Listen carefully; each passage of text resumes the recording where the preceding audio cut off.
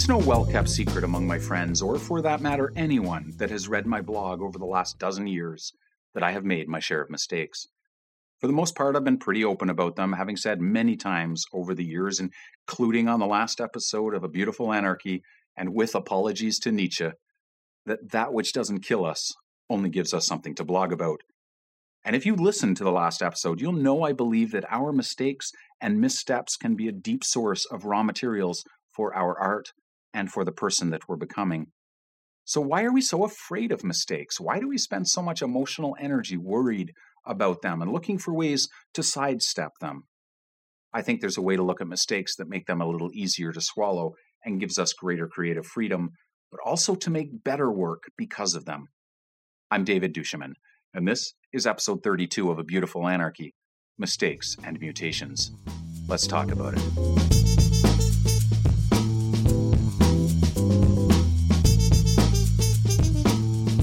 Okay, so let's get this out of the way right away at the start. No one goes looking to make mistakes, and I'm not going to spend the next 10 minutes encouraging you to do so. God knows life is long enough that we will blunder our way into more than our fair share of them without even trying, and it's already complicated enough without the need to go jumping into them willingly. But I do think our fear of them can paralyze us and make us hedge our bets. It can make us blind to what's right in front of us, and perhaps worst of all, it can keep us thinking in terms of this is good and this is bad. And we fear the so-called bad. We dismiss it too quickly, and that kind of binary thinking in creativity is a problem because life is never that simple, and creative thinking in any discipline is not about good or bad, but about possibility, and mistakes are full of possibilities. There are a lot of reasons we fear making mistakes, not the least of which is the desire not to fall on our faces in front of others. But for most of us, we want to do something or make something, and it's important enough to us that we're prepared to spend time and money and a good deal of emotional energy on it, and a mistake could completely derail those efforts, or so we think. We want to start at A and end up at Z quickly and without getting too much mud on our feet. We want the process to be painless and the product to be perfect. Wouldn't that be nice? Seen that way, of course mistakes are bad, and not making mistakes is good. Now, raise your hand if that's the way it usually works for you. Me neither. Creative efforts of any kind don't work that way, and neither does life. Anything we make, including we ourselves and the life we live, becomes what they become by way of an iterative or evolutionary process. It happens through mutation. In the natural world, a mutation occurs, and it either works in favor of a species or it doesn't. If the mutation is beneficial to a species, those with that mutation pass it on. If it's not, they get selected out, and over thousands of years, perhaps millions, a series of mistakes or mutations lead a species to be what it is. It's not so much that the strongest survive, it is that the most adaptive survive. Creative efforts are a series of reactions to mistakes and mutations. Look at all the things you ever made. Did they end up the way they started? Almost never. Did they all go perfectly to plan? I don't think I've ever made anything or done anything perfectly on the first try. But I do know that trying to do so makes me terrified of doing the wrong thing or having a so-called bad idea. Actually, that's not entirely true. There's no stopping my bad ideas. But when I see them as bad, when I dismiss them as a mistake in my thinking, without considering what possibility they might present me with, I stop the evolution of my work. Here's the problem with looking at ideas as merely good or bad. You have an idea on Friday night, and it's brilliant. There might have been a glass of wine involved, who knows? But this idea pops into your head, and it is brilliant. And you write it down. But then on Monday morning, you're looking at your notes, and you think, what in the world was I thinking? That's a terrible idea. The paper goes into the bin, and that's that. One day the idea was good. The next day it was bad. In each instance, your brain was pretty sure it had reasons for this assessment. Which one do you trust? Are you sure it's as cut and dried as being either good or bad? Could that same idea not be both a mistake in your thinking, but also contain some wild possibility? Why must it be one or the other? You had the thought to begin with for a reason. With some notable exceptions, ideas aren't often on their own good or bad. They're just ideas. And it's not only what you do with them, but when you do it and why and what you combine them with. The question, I think, isn't so much, is this idea good or bad? It's what possibilities does this idea represent? Where could it lead? Sometimes the answer is nowhere for now. It might not be a bad idea, but it might be an incomplete idea. Write it down. Save it for the day when you find the other so-called bad idea that fits this one and combines to make an idea with much clearer possibilities.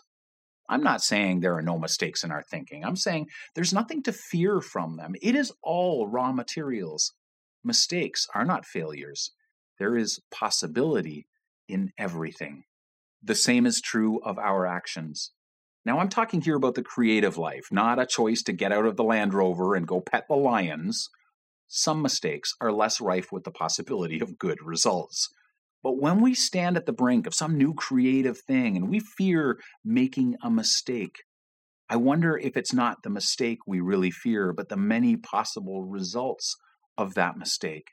We don't fear screwing up as much as we fear others seeing us screw up. We fear the cost of screwing up, the extra time. We fear that if we screw up, it will prove the voices in our head correct. We really can't do this. And what then? What if this eats up a year of my life? What if this just shows the world what I worried all along was true, that I'm just faking it? What if? The mistakes are neutral ground. It's the reaction to the mistakes we should be focused on. The mistakes are the mutations that give us new raw materials, new problems to solve, new forced detours that in their turn present us with new possibilities. They refine the thing that we're making. They force that refinement. And in doing so, they refine us. They hone our skills, diminish our blind spots. And the more of them we experience, the less afraid we are. Not of the mistake, but that we're not capable of making something great from that new lesson learned, that missed opportunity, or that unexpected detour. If we're open to them, mistakes will give us greater clarity about the ideas we were so sure were either good or bad. They will suggest needed changes and new directions. Sometimes I wonder if what we really need to ask ourselves is, what do we really want? Do we want to make what we make, to allow that it might become something better than we imagined, that it might be better than the limits of our abilities and our vision right here and now? Or do we want it merely to be done, just another box we tick before moving on to the next thing? Easy things accomplished easily. One desire demands that we risk going the hard route, that we navigate without a map, that we do a few U-turns, change a few tires, and maybe get there wherever there is a few days late. The other demands very little, but one route is more scenic. It changes us, and I don't think the destination is the same.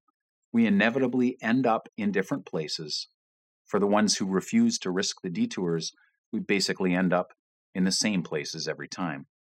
Look, the mistakes are going to happen no matter what, to the reckless and the overcautious, as well as to those in the middle. You're not the only one freaking out that it could all go off the rails at any moment.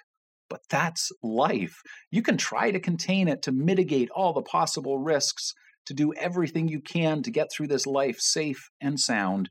But wow, that's a lot of effort that has to be diverted from a life of everyday creativity and the purpose and passion that brings to our lives. What would our lives look like if we embraced, even looked forward to the challenge of the inevitable mistakes and detours and saw them not as failures, but as possibilities?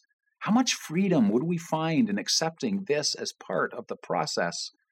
God, all the energy we could save if we didn't worry about making this look easy, and most especially if we didn't worry what others thought.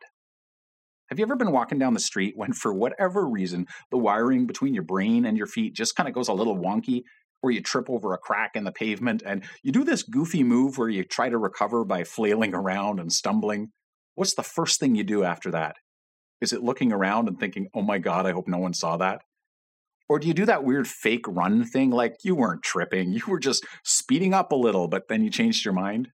Who do we think we're fooling? And then we spend the rest of the day dwelling on how stupid that must have looked. Why do we do that? When I was still in comedy, part of my act involved juggling, and things eventually go wrong, and sometimes you drop the ball or whatever it is you're juggling. I did a 90-minute stage show, and in that time, plenty can go wrong. You improvise, and the joke falls completely flat, or you totally forget a line. You can react in two ways. You can pretend no one saw it and try to cover it up, but you're not fooling anyone, so things then just get kind of awkward. Or you can call the moment, make a joke about it, acknowledge that we all saw it, and the audience loves that because they know what it's like to screw up. It happens all the time to all of us. I've had standing ovations for recovered mistakes that I never got from the bits that went to plan. I had bits in my show that became permanent parts of a routine that started out as one of these moments. The more you do this, the more comfortable you get with it, the more freedom you find in it, the less you fear the inevitable mistakes. So next time you trip while you're walking and feel like it's the first day with new feet, don't pretend it didn't happen. Throw your hands in the air, smile or laugh, take a bow that says, okay, forget the fact that I tripped. Did you see that amazing recovery? And then do that in your creative work as well. I guess what I'm saying is that mistakes happen. And rather than something to be feared, they are necessary to make us better than we are, to make our initial incomplete ideas and the work we do better than it is. And with every one of them from which we gain those new directions and in which we find new raw materials, there will inevitably be people on the sidelines watching. And, we're not fooling anyone. So you may as well call the moment, put a big smile on your face and say, did you see that? Because that is where the gold is. Not in avoiding every possible mistake, but taking risks, moving into the unknown.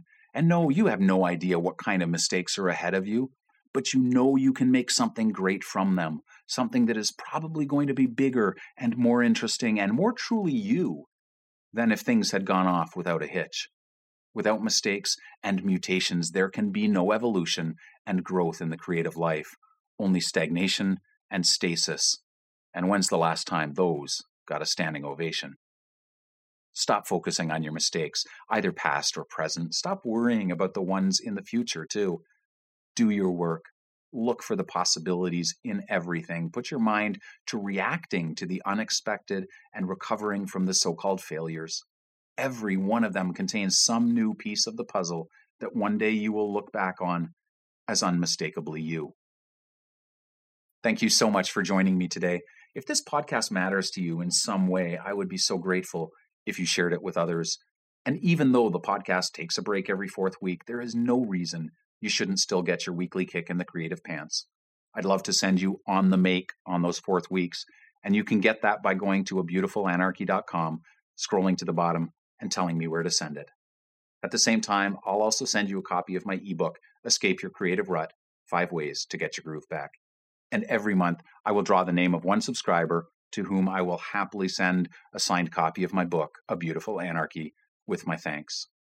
And thank you so much for being a part of this. Until next time, go make something beautiful.